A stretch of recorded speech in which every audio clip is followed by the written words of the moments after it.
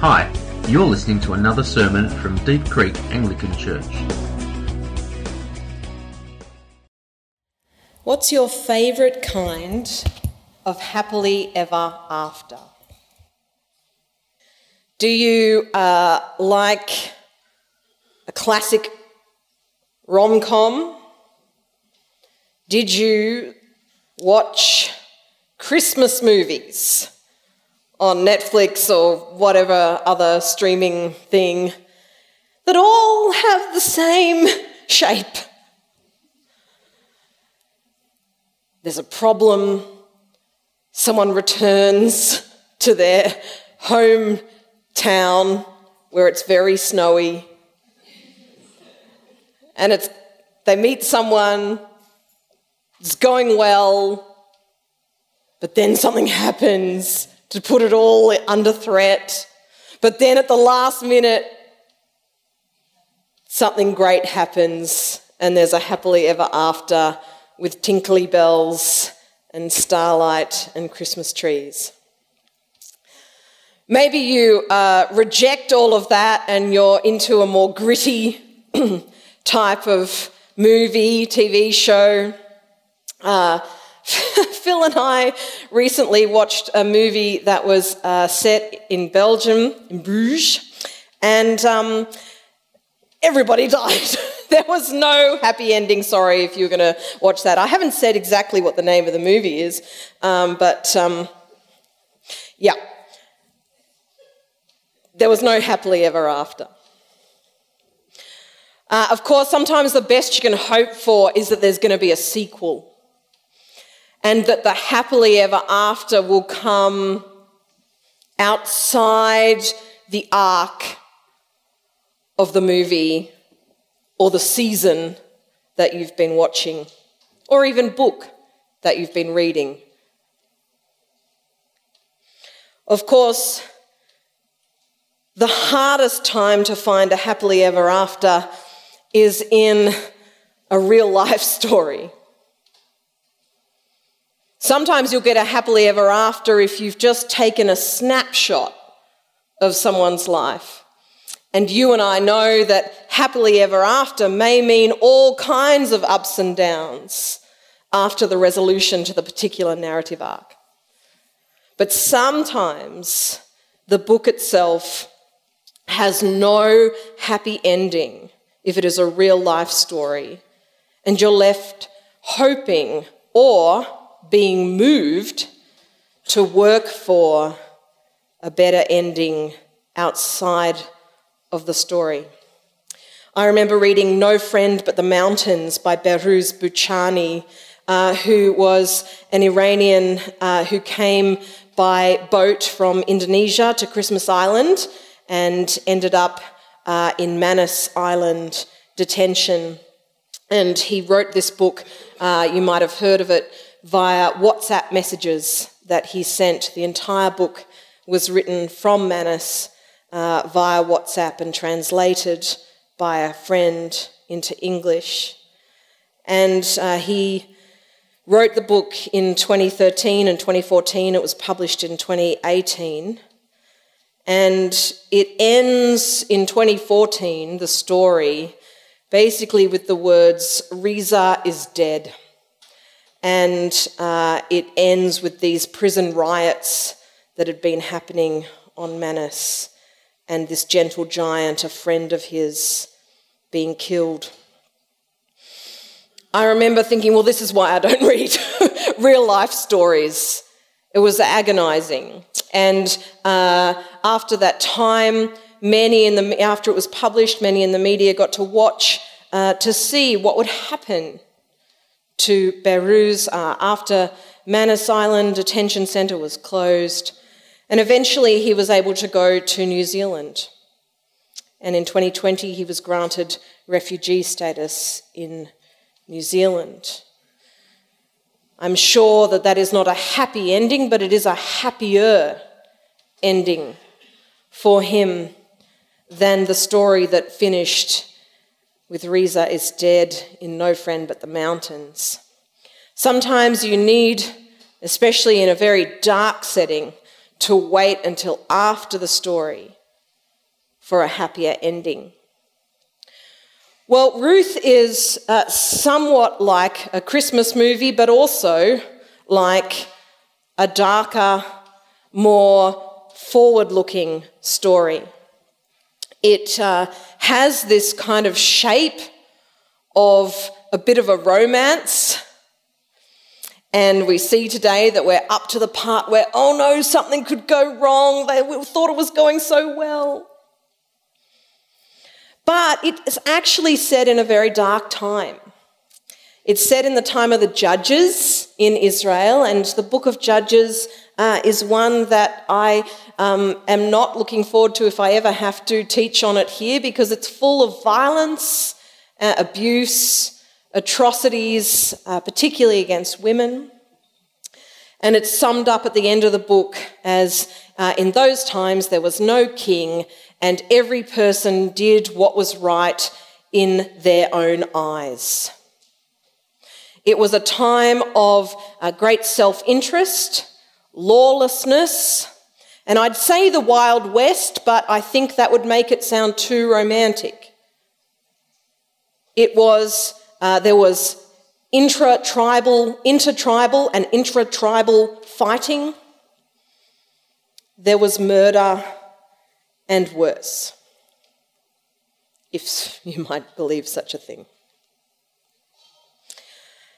So the story of Ruth starts in this dark time, in the time of the Judges, where there was a famine in the land of Israel. And we know it's in Bethlehem, the house of bread. But there is no bread in Bethlehem, even though later it would become a bright spot in this dark time. Bethlehem too is shrouded in darkness at the start of Ruth. Naomi and her husband Elimelech go to Moab, and a neighbouring country, not really friends with Israel, and with their sons. Their sons grow and are married to Moabite women. The husband dies and the two sons die. It is super dark. Naomi says, I've come from the house of bread. I was empty there and I am emptier now. She goes and says, I'm going to go back to Bethlehem. At least I guess there's some family connections there. They head back. Ruth goes with her, and the brightness starts to grow. Ben and I decided to call this series Hope is on the Way. And part of it was because it points forward, this book, to hope that is coming. But there's also hope along the way at each point. So God grants Naomi a daughter-in-law, a Moabite, who says, I am going to come with you. Your God will be my God. Your people will be my people. Don't urge me to leave you or turn back from you. There's great hope in that. Naomi is not alone. Then when they get there and Naomi is able to glean in the fields of Boaz and receive grain for her family, and then she receives even greater generosity and is able to harvest with the women there, there's hope. Then when we discover that Boaz has some family obligations to Ruth and Naomi, there's great hope.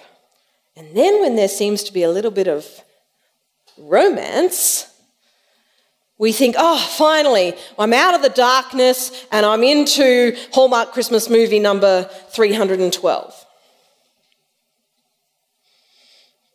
And then we realise at the end of chapter 3, there was a possibility that Boaz was going to be the one to help the family, but there's actually someone who is closer in relation to Naomi, whose right it is to have first option.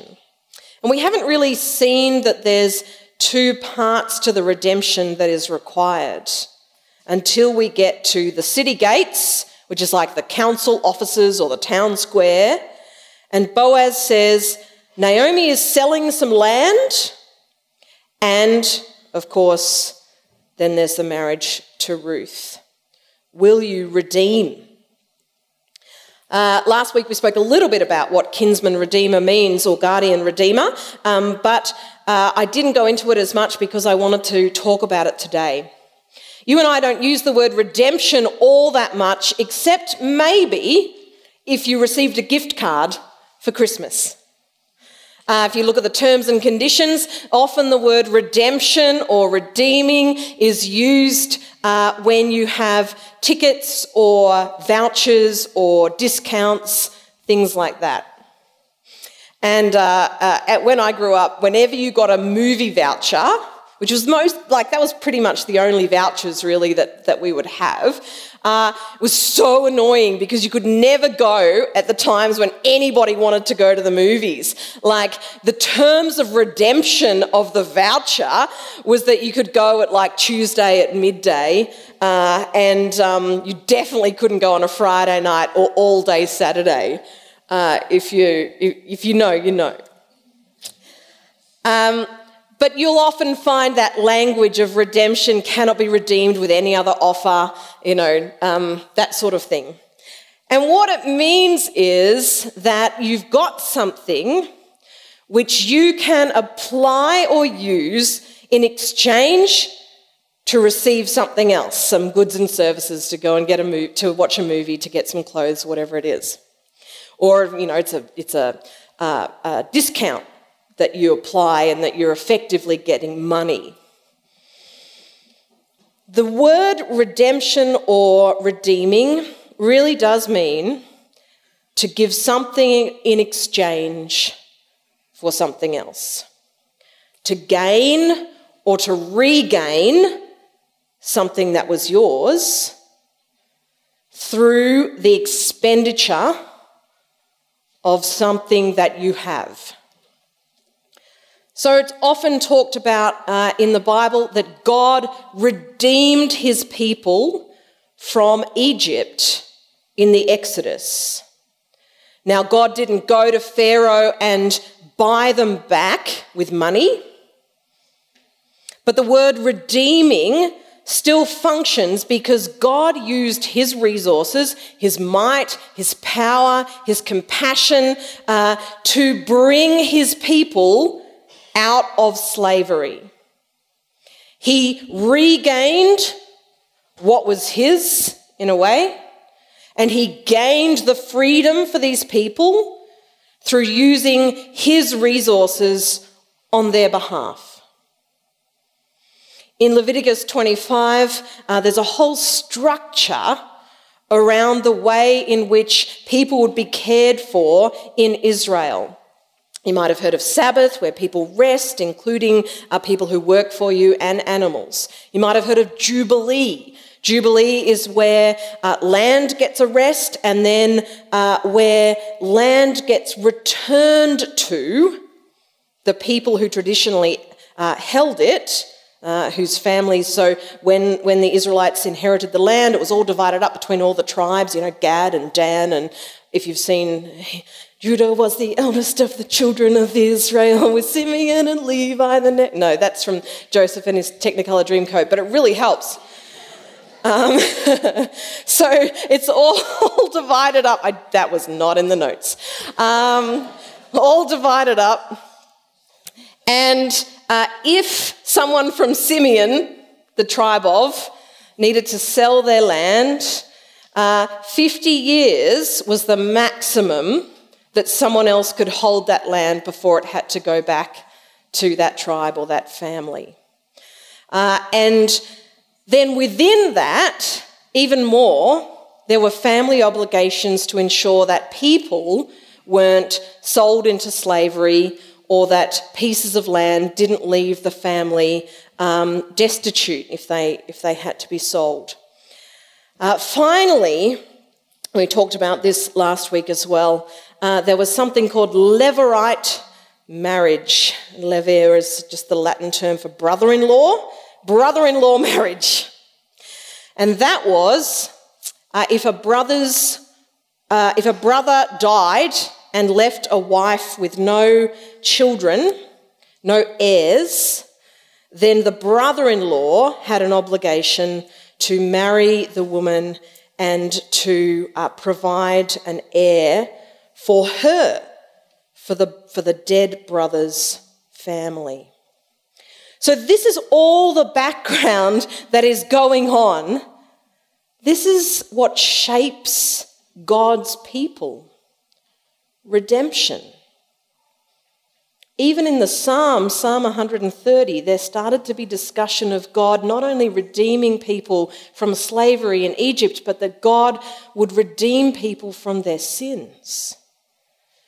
Redemption, the exchange of something to gain or regain what was yours, was the fabric of this little town of Bethlehem. So Boaz, knowing this and knowing his obligations, goes to the one who is closer in tie, and he says, there is family land and you have first option to buy it. Now, we don't find out the name of this person who's buying the land, but in the Hebrew, apparently, it's a bit of a rhyming play on words, so that it's a little bit like a Joe Schmo. It's a no one. It's a random.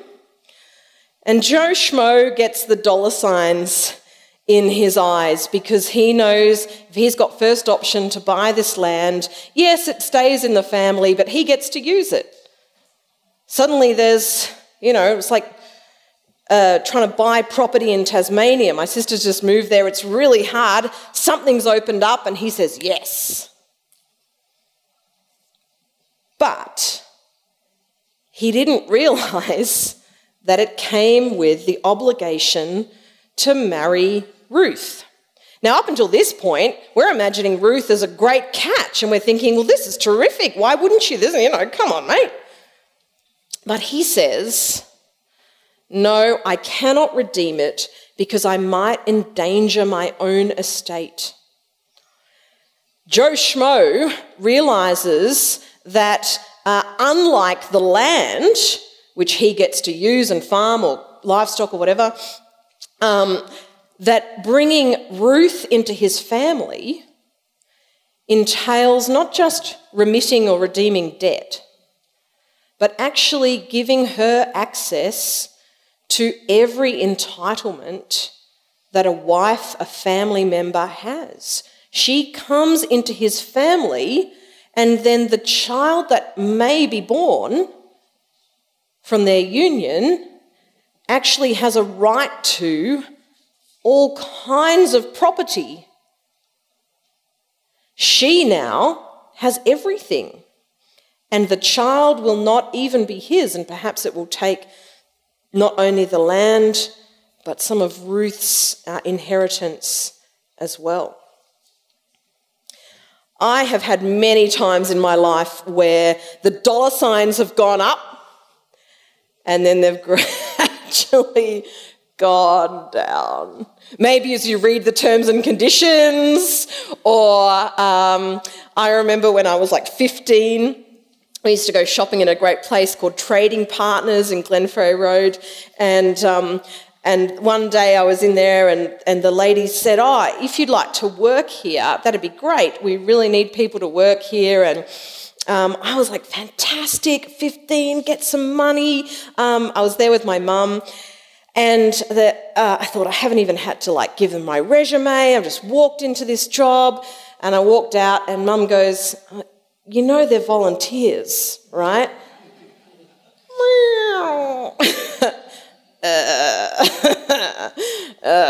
Well, I did not volunteer there because I'm hard-hearted. This is what has happened with Joe Schmo. He's seen the opportunity, but then he's realised the cost. And that's really where we see at this point in the book of Ruth that this fabric of redemption underlying their faith and underlying their social structures although it seems to be able to produce a happily ever after, it's deeply costly. Redemption for Boaz will mean paying the debts of the family buying this land. But it will also mean not just the remission of the negative, not just bringing to a neutral, but it will mean bringing into family status Ruth and Naomi. It will be replacing their emptiness, not with neutral, but with abundance.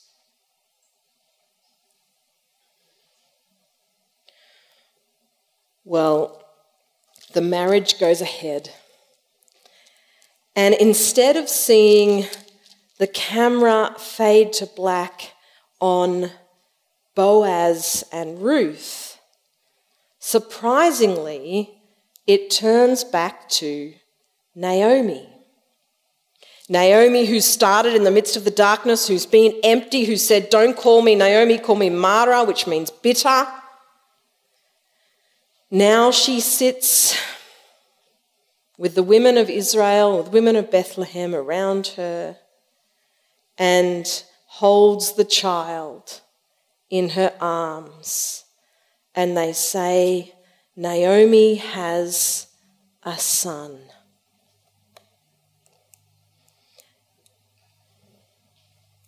I'm sure in the last 5 years or so you have come across this Japanese art of kintsugi, the practice of taking something which is broken and restoring it so that the cracks and scars are still there, but they are joined with a beautiful gold. It's actually really captured part of the kind of heart of our generation, I think, because we're so aware that none of us are perfect.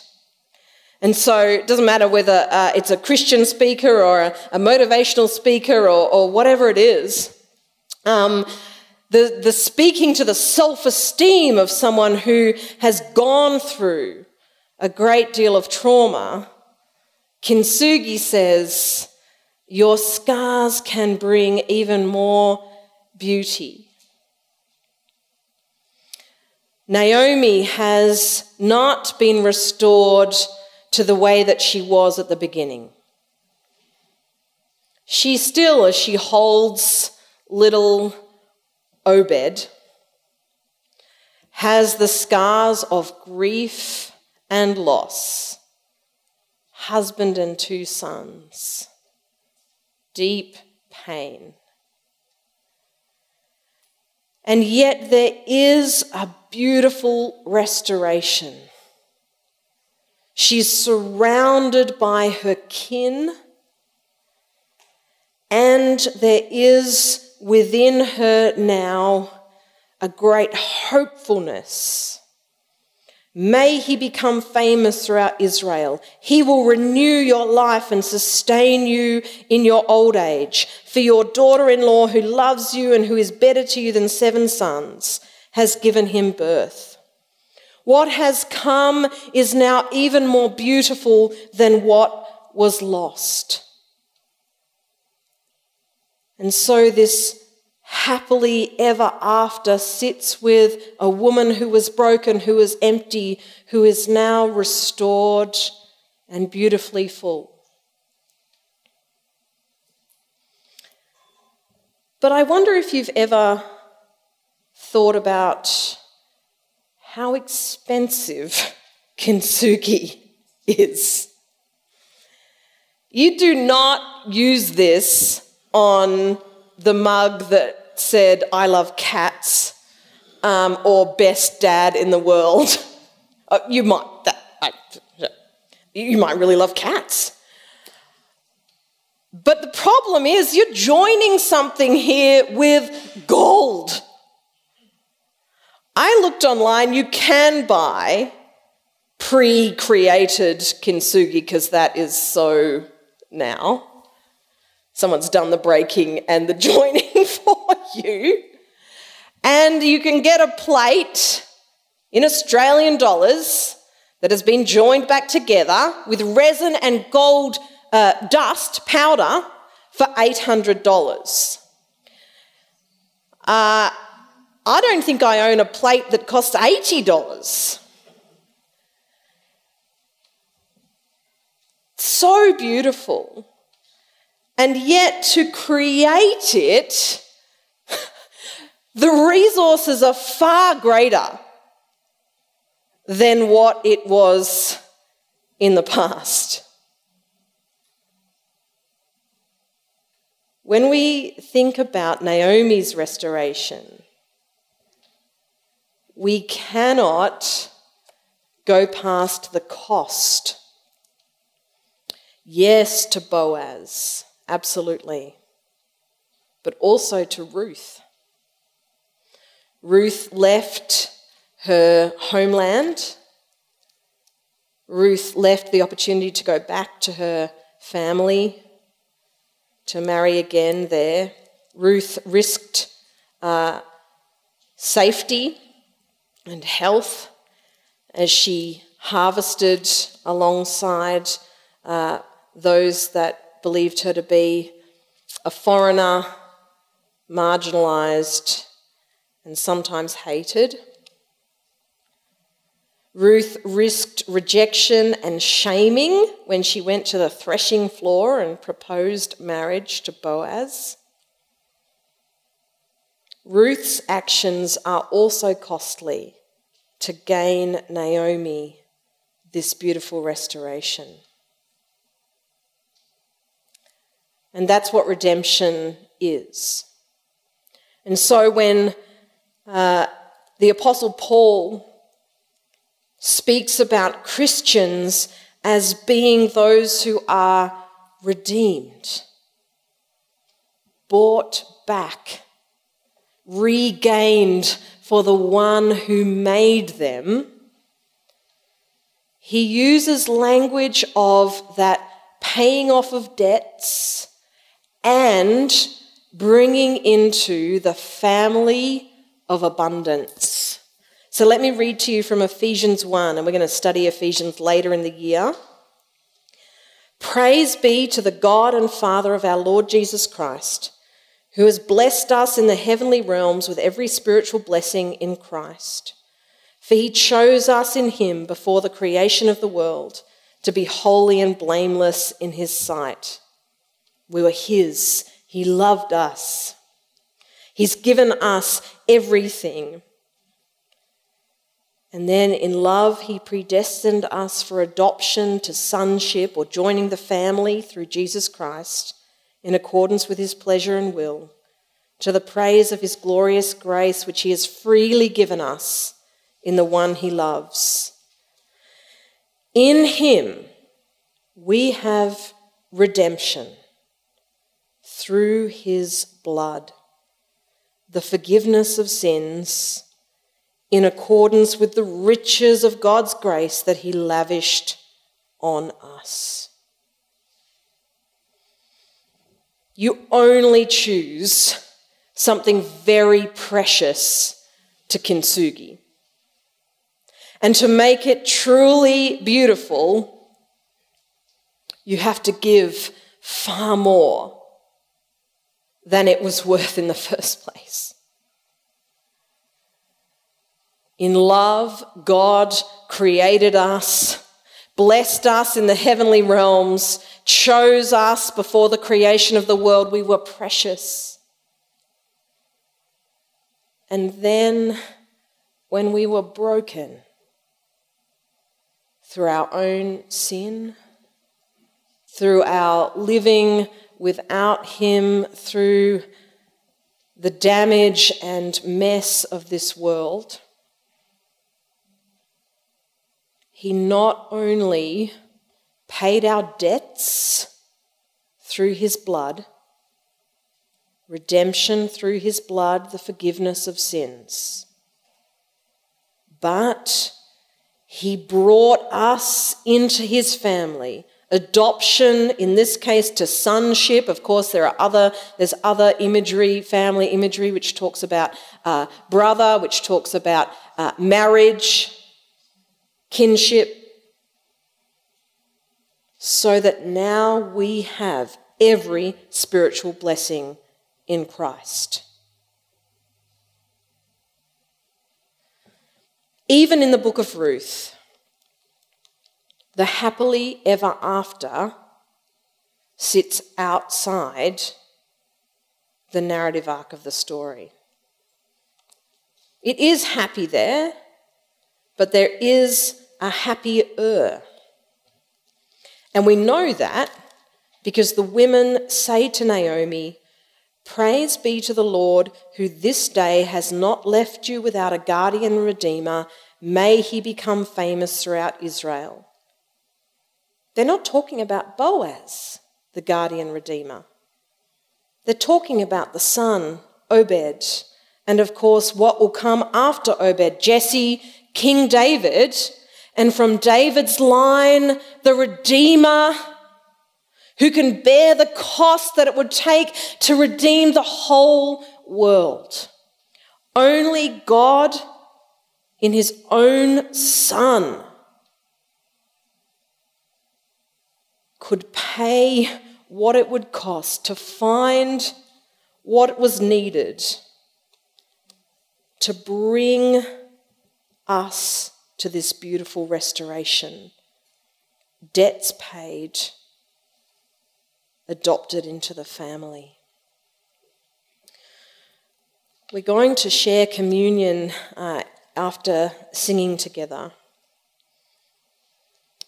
And we don't see Jesus use the words redemption about communion or even about his ministry, but we do see him operating in exactly those terms when he says, "The Spirit of the Lord is upon me to release captives, to bring sight to the blind." And so that's the kind of jubilee. And then when he says, "The Son of Man came not to be served, but to serve and to give his life as a ransom for many." When we share the Lord's Supper, this is what we are coming to do. We are coming to the table of the one who said, "I'm here to set the captives free, to pay the debts, to give my life as a ransom, to redeem, and to proclaim the year of the Lord's favour, to look forward to the hope that is on the way." So let's stand and sing.